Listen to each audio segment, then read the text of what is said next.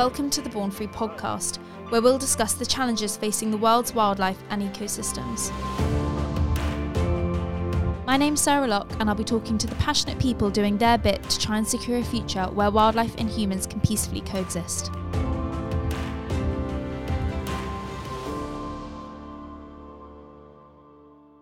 Welcome to the Born Free podcast. Today I'm joined by Bella Lack.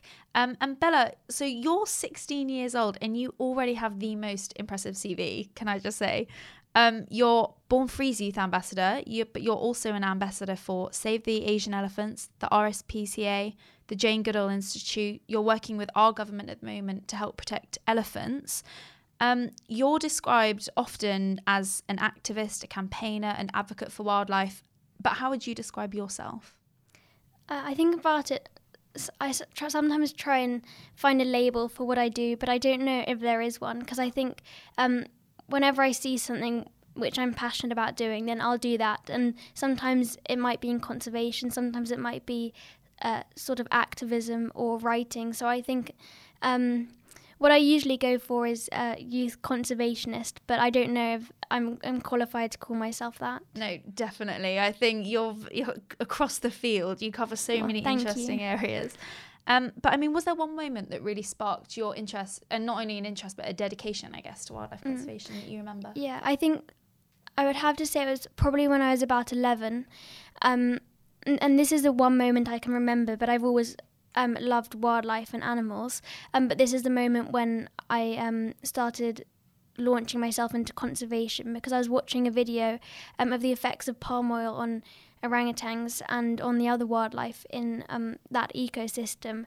And I remember you sometimes see videos of young orangutans in wheelbarrows and these really endearing, sweet creatures. But on the video, it was, I think, a female orangutan on a single tree in the middle of a deforested field, which now has become quite a common photo to highlight the effects of palm oil. And I was just, I think I was so devastated by how we could be causing that destruction and harming other species so much. So I think it all launched from there, and I'm still interested in that issue, and I'm still nothing's changed on that, and I'm still trying to fight for the orangutans and the other species affected. Yeah, you just came back from Borneo, is that right? Yeah, just what were you doing there? Ago. I was actually making, as you said, it's gone full circle. I was making a film about the effects of palm oil, but I wanted to meet the farmers out there and the organisations and hear their voices, rather than only voices from the Western world, which we commonly hear. And it was so fascinating to speak to the farmers and the smallholders. What was the feedback that you got from the farmers that are in the area that kind of, rely on palm oil?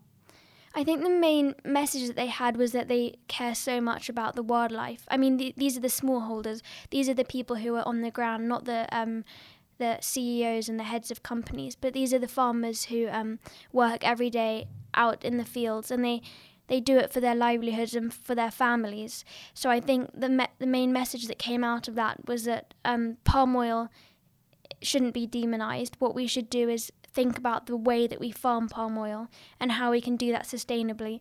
And our role over here is to demand from companies and from supermarkets that they produce sustainable palm oil, because it shouldn't have to be our responsibility to check through every product we buy. It should be the companies producing it. No, thank you. And I guess as well, I mean, there are people out here in the UK, we just don't think, do we, that there are thousands of lives at the other end who are actually relying on that palm oil that we might be boycotting, and that's really important that you've highlighted that. And what will happen with that? You're making a film, aren't you? Yeah, so I'm only a very amateur filmmaker, but I hope to share that on the social media platforms I have and on YouTube.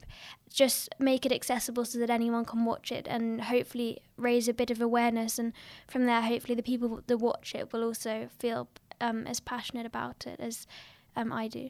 So you travel quite a bit then. How do you find juggling your schoolwork with your activism work? I mean, you've just done your GCSEs, right? I don't think I always manage to find a way. Lots of the time I just prioritise things out of school. Obviously for GCSEs I put lots of it on hold for a bit, which was quite difficult. Having to prioritise working when you feel like there's no point of working if everything else is the environment and the wildlife are being destroyed. That's what I felt whilst I was doing my GCSEs. Yes, but when I'm able to act, and when I'm able to channel that almost frustration into action, I think that's one of the best things for people to do. And quite rewarding, I guess, as well.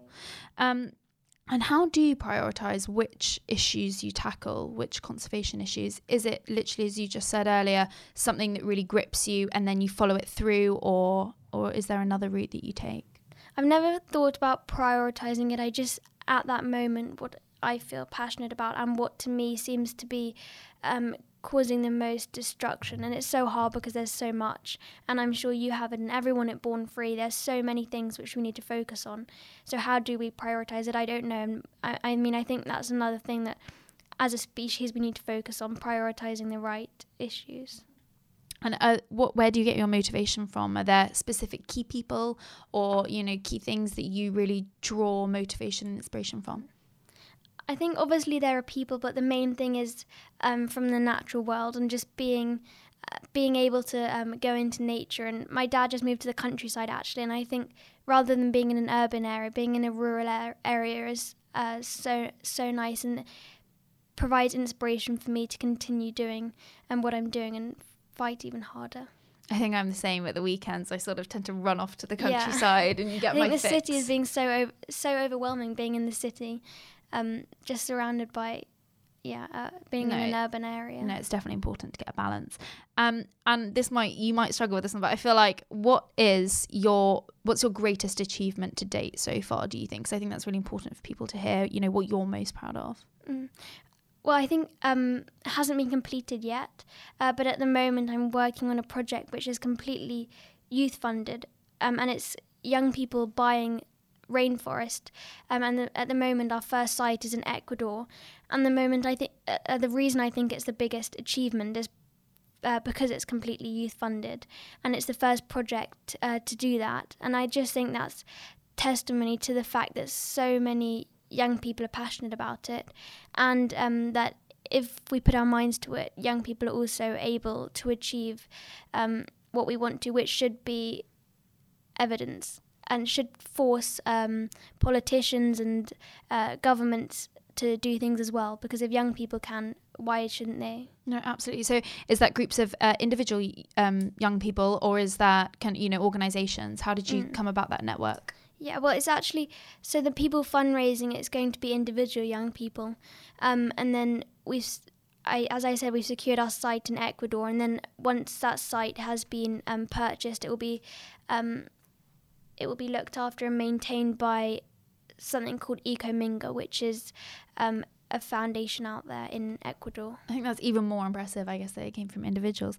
And I just want to talk a bit more about a few specific projects that you've undertaken. So last year, am I right in thinking you went to Thailand to document the plight of the Asian elephants? Can you tell us a little bit about that? Yeah, the reason behind that was because I think it was last year I became aware of the Asian elephant tourism industry, where I'm sure you've heard of it, where in the tourism camps lots of Asian elephants are being exploited exclusively for tourists' amusement. And I wasn't aware of how bad it was until I went out there and I actually saw for myself the treatment that they're receiving, and how barbaric it is, and how the cages that they're kept in are so small, which for any animal is cruel, but for an elephant who should have a really large area to roam, and then they were on a chain perhaps a meter, possibly less. I think it was so upsetting to see, but a really enlightening experience, which allowed me then to make the film and hopefully raise a bit of awareness. And obviously the film's not going to solve it, but if I can do a bit in helping people to become aware, as I did, I think that's important. No, absolutely. And I saw the footage and it really is quite harrowing, and obviously you were visibly quite distressed. Did you feel that the tourists that you were kind of alongside, because you go in groups, don't you, to the elephant camps, and did you feel like the tourists that you're alongside, they can see that as well and they're as outraged as you are, or is it, ignorance? Do people just not realise? I think we had to pretend to be ignorant of it, and we were pretending to be amused by it, even when we saw these elephants being hit with by the mahouts.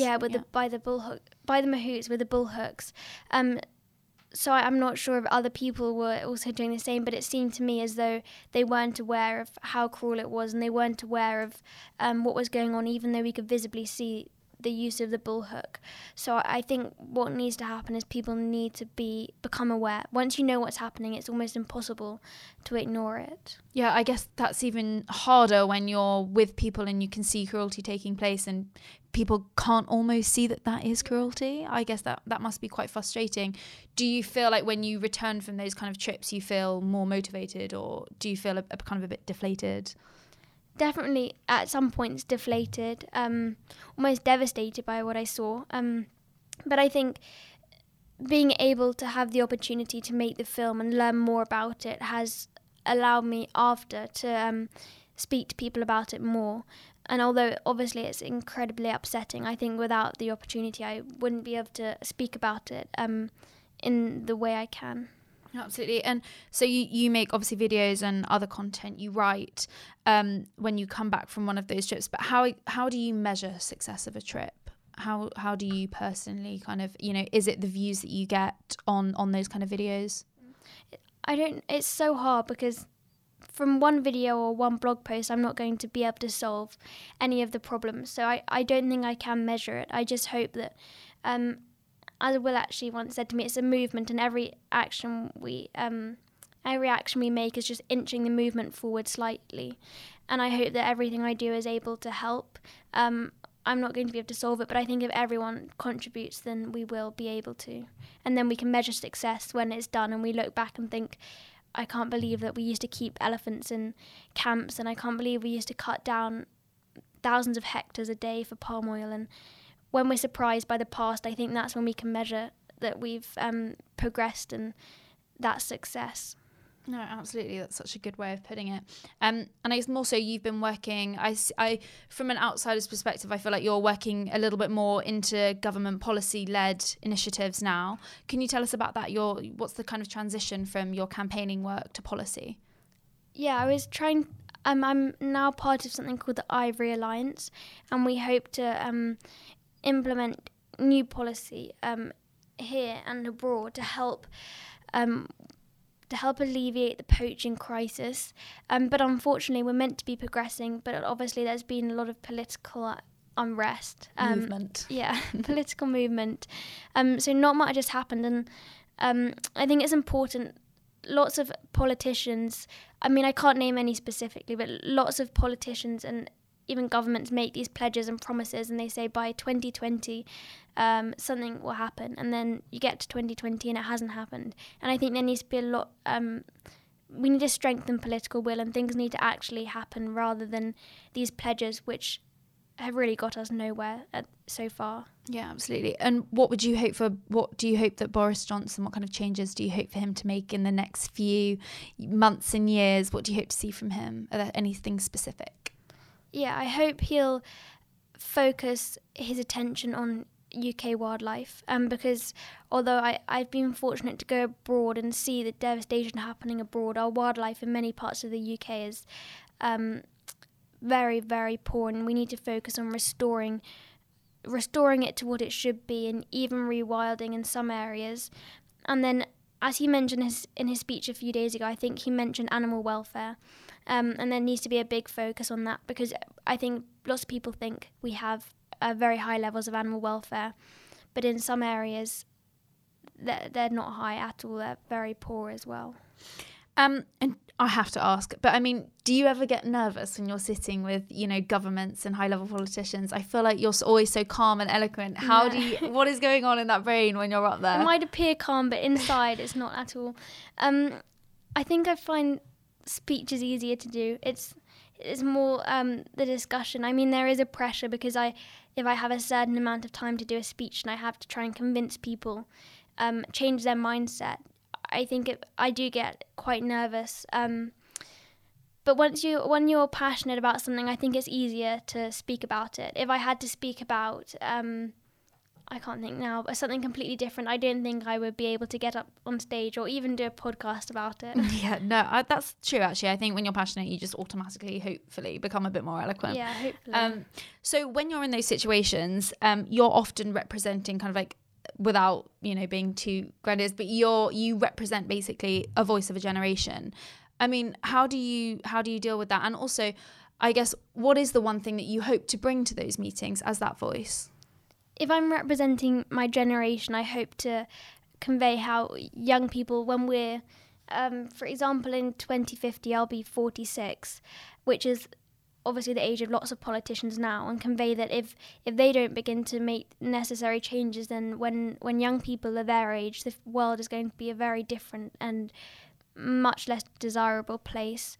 So really young people my age, younger and even slightly older, our futures have been compromised. And I think it's important that as well as us, as well as we act, as well as young people acting, I think it's important that politicians act and adults, yes, they can say that young activists are inspirational, but they also need to do something about it and listen to the messages rather than just applauding young people's voices but not actually listening to them. And follow through making those changes if definitely. they're the ones that are able to do so.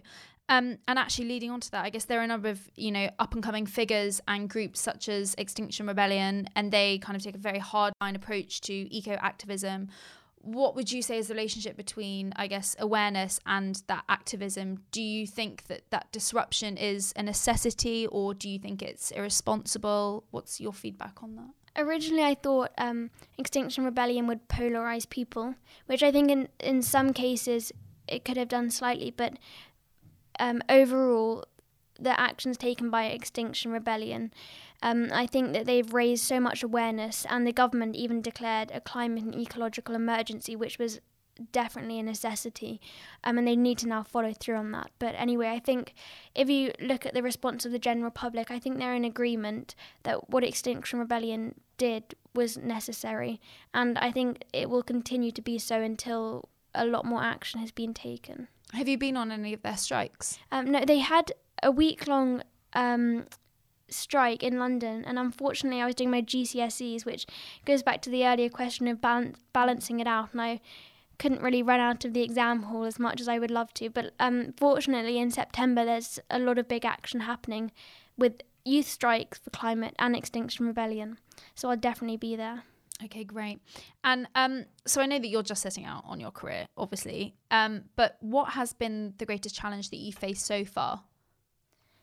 I think it's opposition that I face, especially on social media, when people refuse to engage.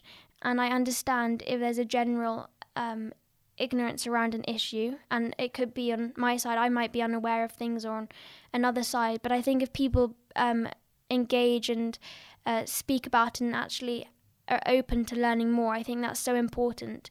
But some people also accuse young people of being indoctrinated and don't believe that young people can be passionate and willing to engage in political issues or environmental issues even.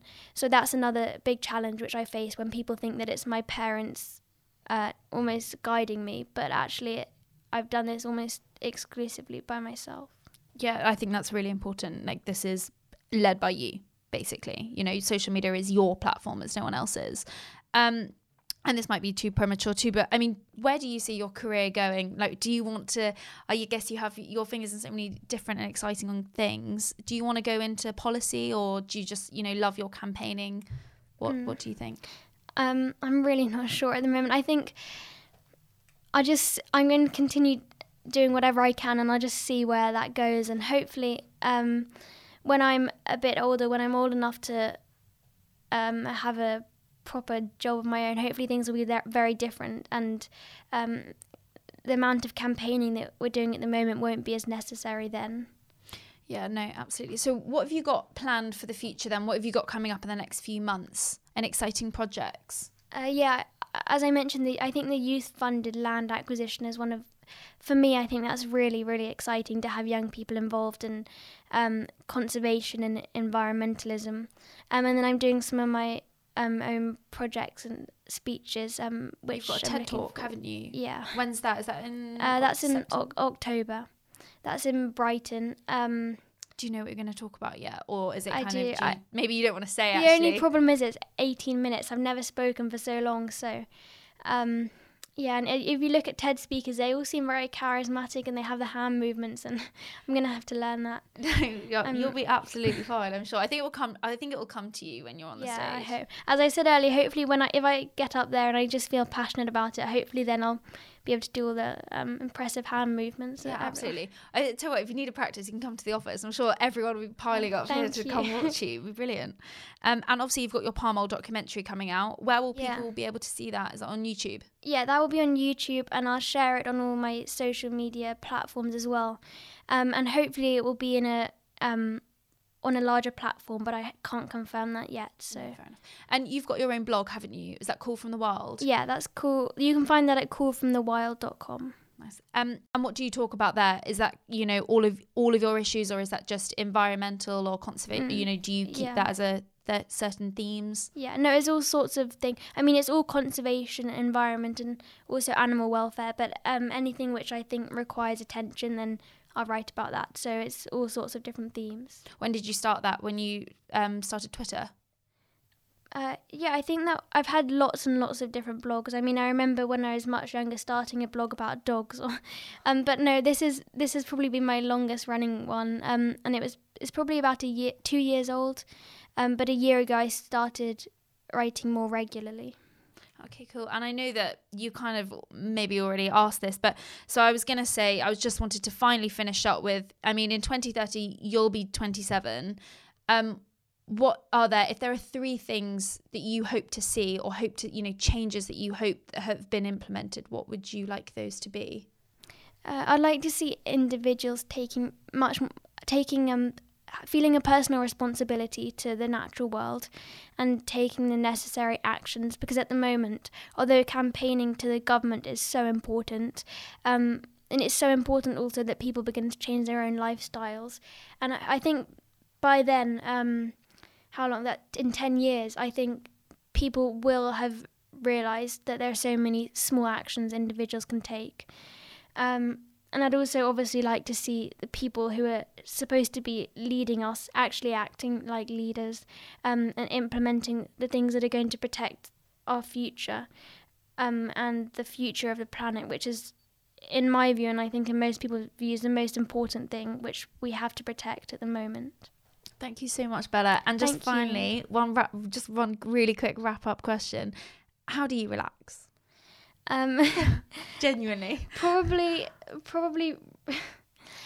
I relax by going out with my friends, but I think lots of my when I have spare time, I sit there and read lots of the comments on Twitter, which isn't a very good. No, I wouldn't recommend that at all. Actually, I bet most of yours are surely quite positive. They are, yeah. No, lots of them are supportive, but I think I have to read also the comments which are quite.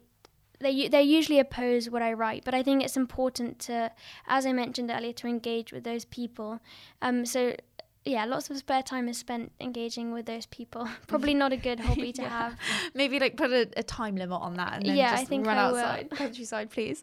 Okay, well, thank you so much, Bella. Thank you. Thank you for listening to the Born Free podcast. If you've enjoyed this episode, please subscribe to our YouTube channel to watch the episodes. Follow us on social media or head to our website, bornfree.org.uk. My name's Sarah Locke and our producer's Philip Fortuna. See you next time.